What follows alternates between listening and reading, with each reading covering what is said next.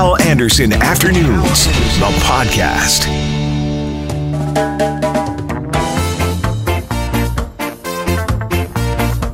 Hello there. Welcome to the podcast. On the way today, Winnipeg's Joy Smith reacts to the new federal human trafficking strategy. Our Richard Kluche went one-on-one with NDP boss Wab Kinew. We'll hear some of it and then discuss it. And Chris Jancelowitz, one of my global colleagues, will be here to talk about the new fall TV shows. Please rate the podcast. Please subscribe to the podcast. And now, the podcast.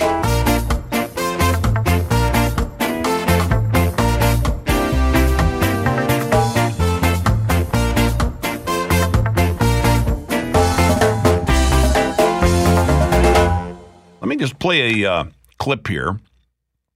The feds have come out with a human trafficking strategy, a new strategy, and Ralph Goodale, the minister responsible for that area, here he is right here. Here's what he had to say with the announcement today. It is a scourge that afflicts communities large and small across our country. All over the world, it victimizes vulnerable people through sexual exploitation or forced labor.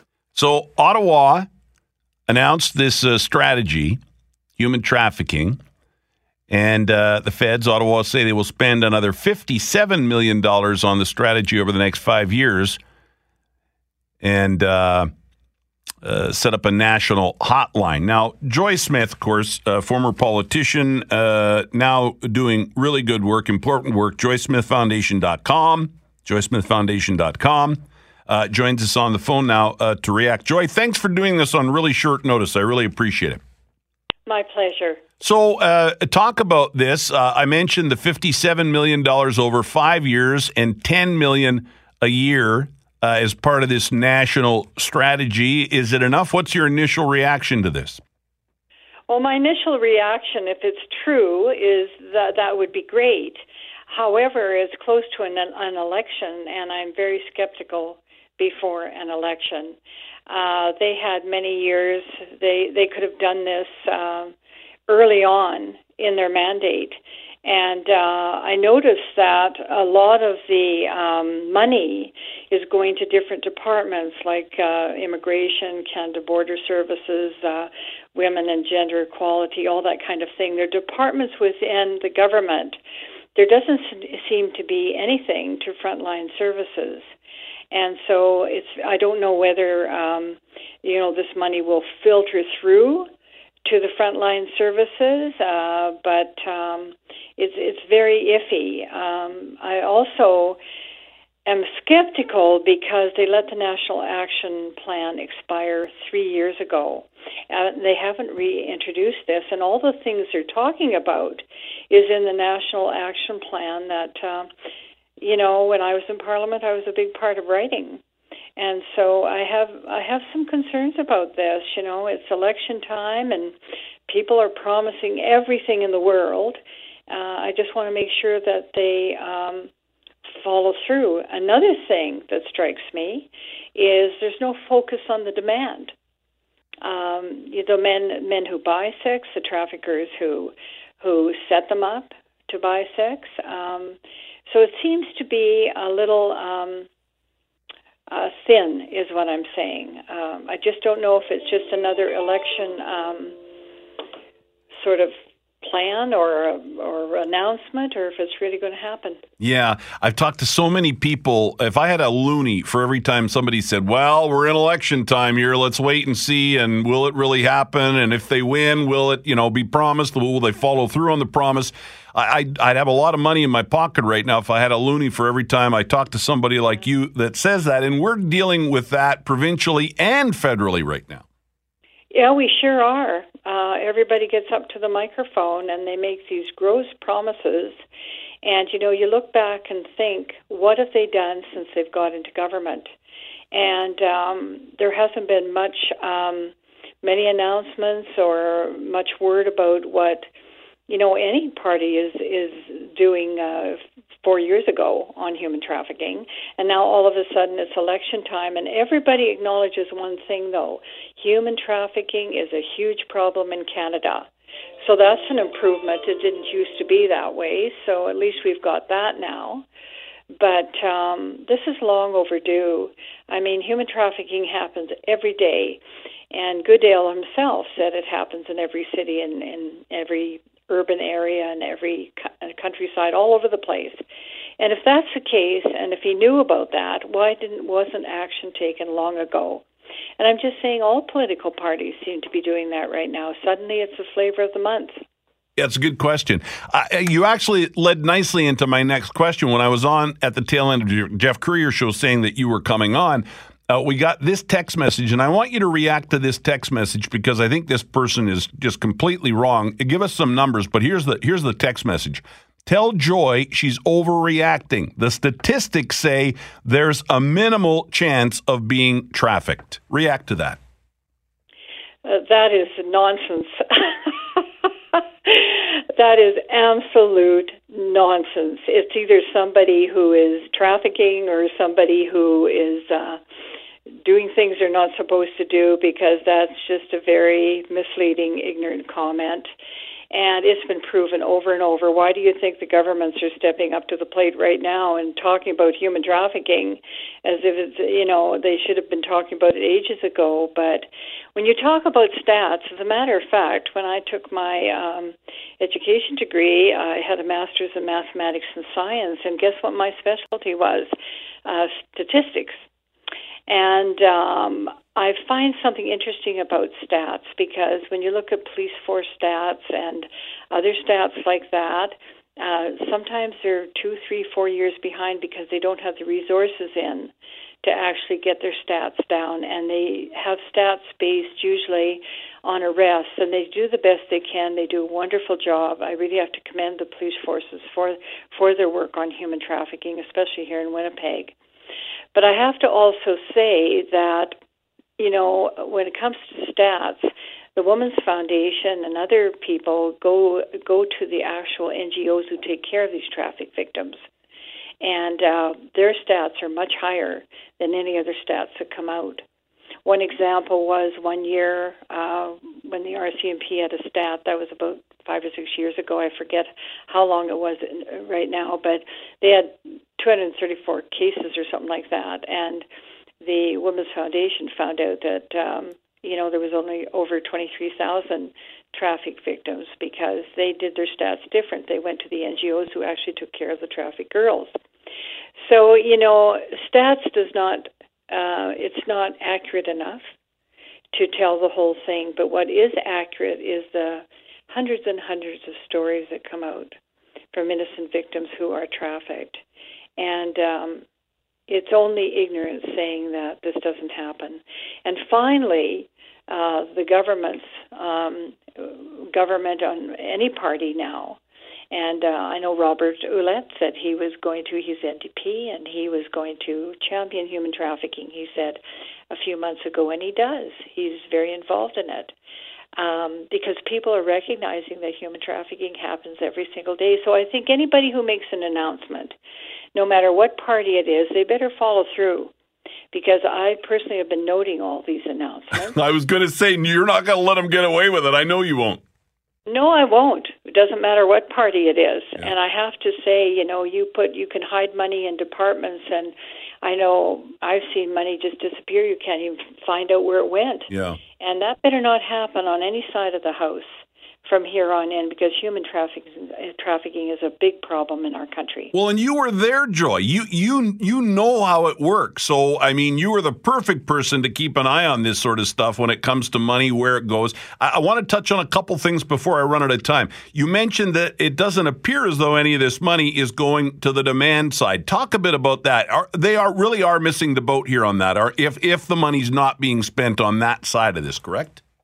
No, there's nothing there that talks about, there's no focus on the demand in this particular announcement. And what you have to do is cut it off at the neck. If men didn't go seeking sex with young girls, there would be no human trafficking. The traffickers earn, $280,000 per victim per year. Now, that's a lot of money, tax-free. And the Johns get their jollies by going and servicing themselves with young girls. we need to address that demand. There needs to be a program set out where education goes out to men. There's many wonderful men, by the way, and many wonderful young men who are really standing tall, and they would never think of doing something like that. But unfortunately, there's a big part of our population that are putting young girls at risk. They never ask how old they are, by the way. They just do it. And one more thing I wanted to mention, again, sort of going back to that text message. You know, a lot of people might think, well, yeah, okay, but this is something that's happening on the other side of the world. It happens right here every day, doesn't it, Joy? Every single day in every city. And, you know, people don't like to admit it does happen in Canada. And some people are just plain ignorant. They aren't aware of it, nor do they want to be aware of it. I know when I first started, I just didn't want to hear about it. It was so disturbing and so horrible. But I've spent my life doing it, and I continue. I work hard on it every single day. And we have to educate our kids, educate the public, educate our police officers. I mean, we do have an outstanding police force, both RCMP and Winnipeg Police and Brandon Police. They've done some outstanding work on the human trafficking issue. But you know what? They need to go out and train other police officers too. And we have police officers all across the country now, Halton, Toronto. You know, they're really doing significant things. Dominic Marchand out of Montreal is an outstanding police officer.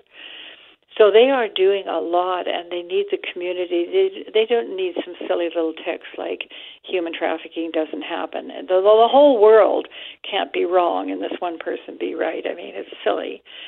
So I hope it never happens to them, and I hope that they get some education about it. And, you know, it doesn't matter what people say. The evidence is all there, and most people now are on the bandwagon. That's why the politicians are chomping at the bit to outdo each other in making these announcements. But I've noted what they've said, and they better follow through, and that money better not disappear because the country needs it. Keep up your great work, Joy. Thank you very much for this. I appreciate it. You're very welcome. Bye for now. JoySmithFoundation.com. JoySmithFoundation.com. Lots of info there. And Joy is, I've said it now 2 or 3 times. I'll say it again. She's doing really wonderful, important work. For a minute there, I thought they were the big announcer voice there was talking about this guy here, Richard Cloutier. No. Host of the news, co-host of the news with Julie Buckingham, 4 o'clock weekday afternoons here on CJOB. So yesterday you were chatting with Premier Brian Pallister, the leader of the Tories. Today it was NDP boss Wab Kinew. And compare and contrast as far as leadership styles are concerned. Pallister is acceptable with the moniker of tough love premier. Which you gave him. Which I gave him. And he said, yeah, you know, a lot of the things that he's had to do have upset some people, especially in healthcare. Yep. And he says it's necessary. So I asked the NDP leader what his approach would be. You know, I think one of the mistakes Mr. Pallister has made is just not listening when red flags were raised in healthcare, or not listening to the people on the front line who said, slow down. We understand that you got a plan here, but it's going off the rails and you need to adjust along the course. And so what I would want to do as leader is be willing to listen, be flexible, and be smart. This is our province. These are people's lives that's at stake when we're talking about healthcare, when we're talking about jobs. So we got to take the time to get it right. Where does that style come from? Like, what is it in your background that says, okay, I need to be a consensus builder? Because the successful leaders that I have known are good at consensus building, but they're also good at laying down the law, because sometimes the buck stops with you. A lot of times, as a leader, the buck stops with you. It does. And I think in my personal life, but also my political life, I've been forced to confront challenges. It has not been an easy journey, but along the way, I have learned the value of listening. I've learned the values of compassion, and most importantly, the value of being fair. And I think I'll bring those tasks, those skills with me to the legislature as leader, hopefully as premier, that I will be compassionate, I will listen, and even if you don't agree with me, at least you'll be able to step back and say, yeah, I don't agree, but that was fair. Kinew is really fighting, I think, for his job. Yeah. That he eventually says he's in it for the long haul here, and I think they have specifically targeted healthcare and the vulnerabilities on healthcare. He's trying to get the seats that they lost in 2016, especially in the north and the northeast part. And interestingly enough, you're starting to see Brian Pallister, the Conservative leader, having coffee in places like Dakota. So you always have to watch those southeastern ridings in Winnipeg. So where are the parties hanging out and why? In the last few days, that's important. And sometimes it's a shell game. Sometimes they go there to make people think, oh, we're vulnerable when they're not. Right. But this is still battleground Winnipeg. And if you believe in the polls, if you've gone out and voted already, you know, Canoe is fighting for his job. But he said, hey, you never know. And are there enough people that are upset about the healthcare changes and upset about Pallister's attitude towards things? And again, Pallister has declined the opportunity to be on the 680 CJOB debates, the Brandon, the Winnipeg chambers. And I asked Canoe if he had that opportunity to debate, what he would say to Pallister. I've been waiting to say something to Mr. Pallister this entire campaign. And what I would like to say to his face is thank you. Because in a way, Mr. Pallister, through all the negative campaigning and the attack ads and the slander, has given me a chance to show the people of Manitoba the person that I am today. And I would like to think that I have shown them that I can stay calm under pressure, stay positive, and still execute on the tasks that I need to do. And that I would show those qualities as a premier and as a leader of our province, that I'd be compassionate and listening and be fair as a leader. But I'd also say thanks on a personal level too, because in spite of our differences, he has done something that I am now trying to do.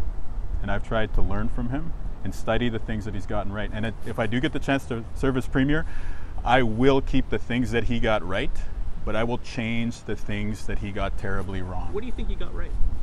Well, the ambulance fees, I don't mind giving credit that they were too high. And so that is an example of something that I would keep.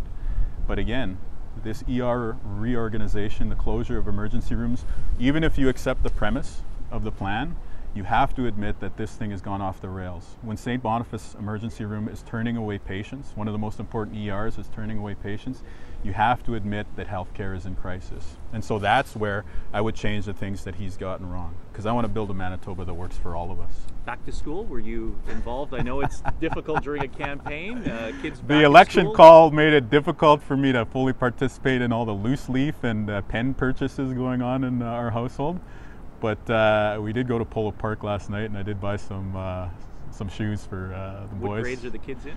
They're heading into, well, we got a high school student for the first time ever. So we got grade 9 and grade 7. And then we have a 1.5-year-old, so he's not school age yet. Yeah. We talked to him about healthcare and the differences between him and Pallister's approach about education and some other issues. Can I weigh in on this last clip? This is interesting. That he said, given the opportunity face-to-face with the premier, he would say, thank you. And, you know, I see the negative ads, and I know research shows that negative ads work. They do. But I really believe it's a balancing act. And I watch some television, and I've seen some of these negative ads about Wab Kinew. It's gone too far. There's making a point, and then there's piling on. And I think they're piling on. And for him now to take this approach, I think this is really interesting. We're into the final days of the campaign. Well, it is, and negative does work as long as you're not necessarily attached to it, right? So you never have Pallister voicing those ads. You always have the mystery Darth Vader voice. You know, we're not sure about this person. Right. That type of thing. Yeah. And it could be piling on, but you're also playing to your base. But the research has always shown that women voters have issues with Kinew. They have issues with Pallister. Where do those votes go? And understood. And absolutely understood. And here's another question I have for you. It would be interesting to see this race now if Wab Kinew did not have the history and the background that everybody knows about. Wouldn't that be interesting? It would be, in the sense that would be the great equalizer in many respects. But if you're voting on health care, you know, the system was pretty bad to begin with. Yeah. We were last on a lot of those lists. But does Wab Kinew own that? Because he's a new face. It's the same party, but it's a new face. He may own it. But again, I have to say he owns it based on the the gut of those people that live in the Concordia and Seven Oaks catchment area. Right. He's not saying he's going to switch it at the Victoria General because for the most part, it's working out there. Yeah. So, I'm not into this, forward, backwards type of thing. But what I am in my 27 years is that I have talked with healthcare administrators 20 years ago who said, you know what, Richard, one of the big problems we have in Winnipeg is the fact that we're a community of neighborhoods. And in those neighborhoods, there is such a connection to that local hospital. Yeah. And that local hospital has to be full service. But there's never really been a full service ER in Victoria, Seven Oaks, or Concordia. Right. Anything complicated goes to one of the two teaching hospitals. It was called an ER, but it wasn't really an ER. Very much like rural Manitoba. A lot of those ERs are glorified personal care homes. Yeah. So the tough love approach that Pallister is doing, he doesn't have a way of being able to, I think, translate that into you feeling good about it. Yeah. Gary Doer was a tough person behind the scenes. Yeah, but he smiled when he shook your He hand. smiled, and a lot of people wanted to have a beer and he with was, him. And he was a likable guy. We talk about likability. I mean, all of these leaders are not as likable as they could be. And Pallister is saying, you know what, you may not like me, but you need me. Which I think is a great angle on it. I think he's taking the right approach. And I loved his analogy yesterday. Greg Mackling said this, but I had the same thought as Greg when he said it on the start this morning. The analogy yesterday about, hey, my dad wasn't very likable, but he had to be my dad and get some stuff done and make some tough decisions. Trust me, those lines are tested with focus I'm groups. sure they are. I'm sure. Now, one more question. We're almost out of time, but I want to ask you this. Here's my prediction. I say if the NDP pick up some seats from last time, Wab Kinew gets another chance. If the NDP stays the same or ends up with fewer seats, I don't think that's likely. He's probably done. That's a fair assessment. Who else wants the job? That was my next question. So if Wab Kinew does not perform well election night as the NDP leader and he steps down, who's waiting in the wings? Nahana Fontaine? Perhaps. None of the former NDPers under Doer and Sellinger are really interested in the job. Glenn Murray? Glenn Murray, maybe. Glenn Murray says he's done with politics, which tells me he's not done with politics. Right, exactly. That would be interesting. He was a New Democrat, turned Liberal. Yep. Yeah, he could easily turn back. Very easily. We'll watch with interest, won't we? What is it, 6 days now? 6 days till Election Day in Manitoba. And we can sit here and talk and, have the politicians on and speculate about this and that. Hal, then it's the federal election. I know. Yes. Yeah. And will we just be tired of it all by then? By then? Well, right. That's exactly. You're looking at the guy that lives this. Yeah. But anyhow, my point was going to be when I said, we can talk about the politicians and have them on, because the most important thing is get out and vote. And I know it's kind of corny and hokey to say that, but you know what? You can't complain. You can't sit there and be unhappy about something if you don't take part in the process. Putting together the podcast, you'll be able to download that at the news and on our websites as well. It's about 20 minutes with Wab Kinew. Chris Jansulowitz joins us, and Chris is Global's national online supervisor of entertainment. I don't know how we got the boss, but we got the boss. Chris, good afternoon. Good afternoon. It's a special day when you get me on the phone. It is a special day. It is. Yeah, I'm looking forward to chatting more with you as we go along here. Thanks for doing this. So, can I ask you about one of my favorite shows, which is on Global, and we were talking about it earlier when we were mentioning you were coming on? Please ask away. New Amsterdam. When that one came out, I watched Grey's Anatomy all the time. I thought, do I want to add another medical show? That is a fantastic show. I'm really looking forward to the second season of that. It's an incredibly emotional show. They really pulled out all the stops season 1, so I can only guess what's going to happen season 2. It's really compelling. I think that's probably what you like about it, right? Yeah, it's excellent. Yeah, I'm worried somebody's going to die after the after the big finale, but we'll see. I don't know. I'm a little nervous, but we'll see. I'm definitely going to be tuning in. Tell us about some others that you're keeping your eye on. Sure. I mean, this fall is going to be pretty packed. There's a lot of things happening. There are some shows bowing out. One show that I probably have to mention is Modern Family, which is actually approaching its very, very last season.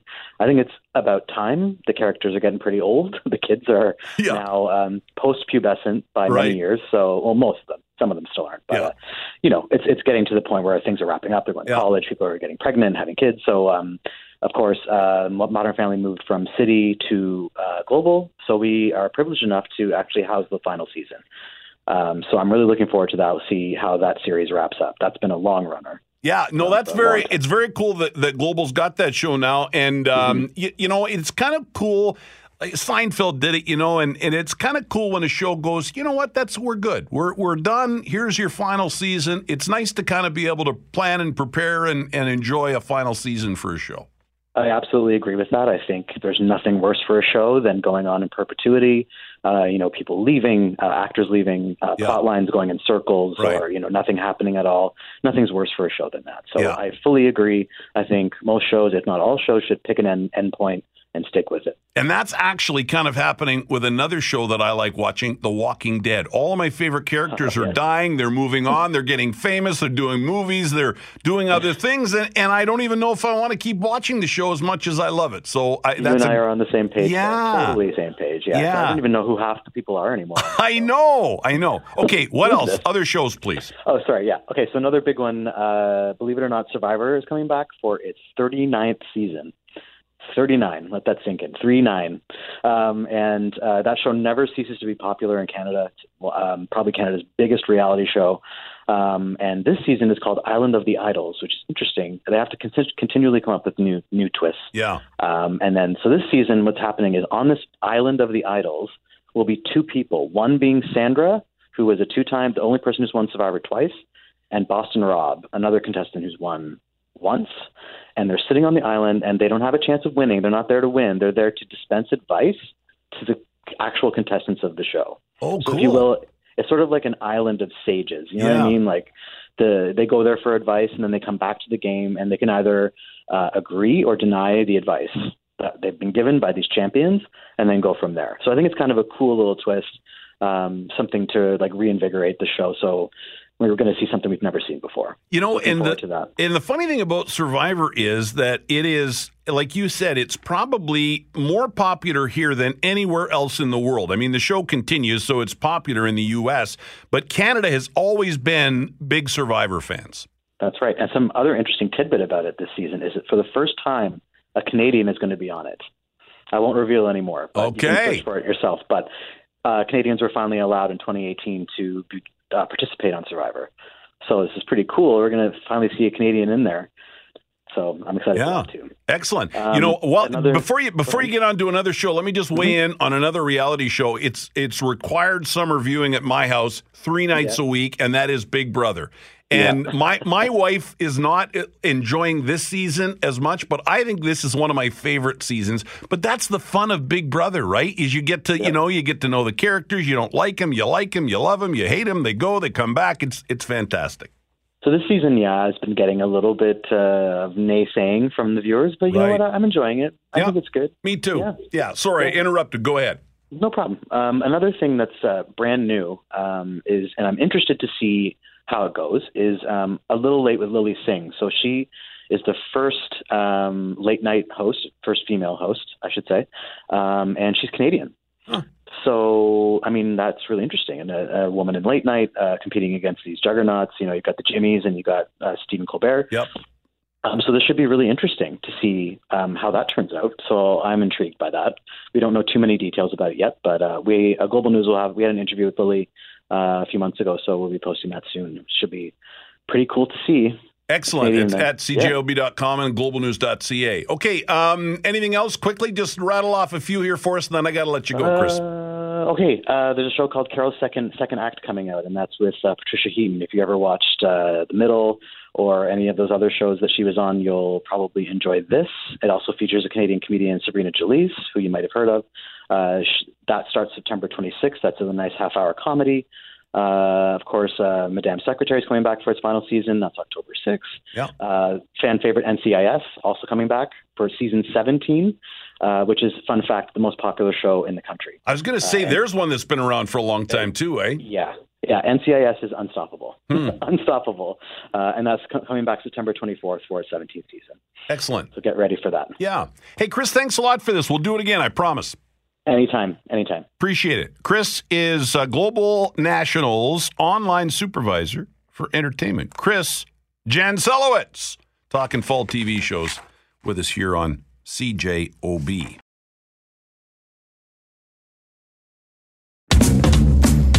Hal Anderson Afternoons, the podcast, is available on Apple Podcasts, Google Podcasts, and anywhere you find your favorite podcasts.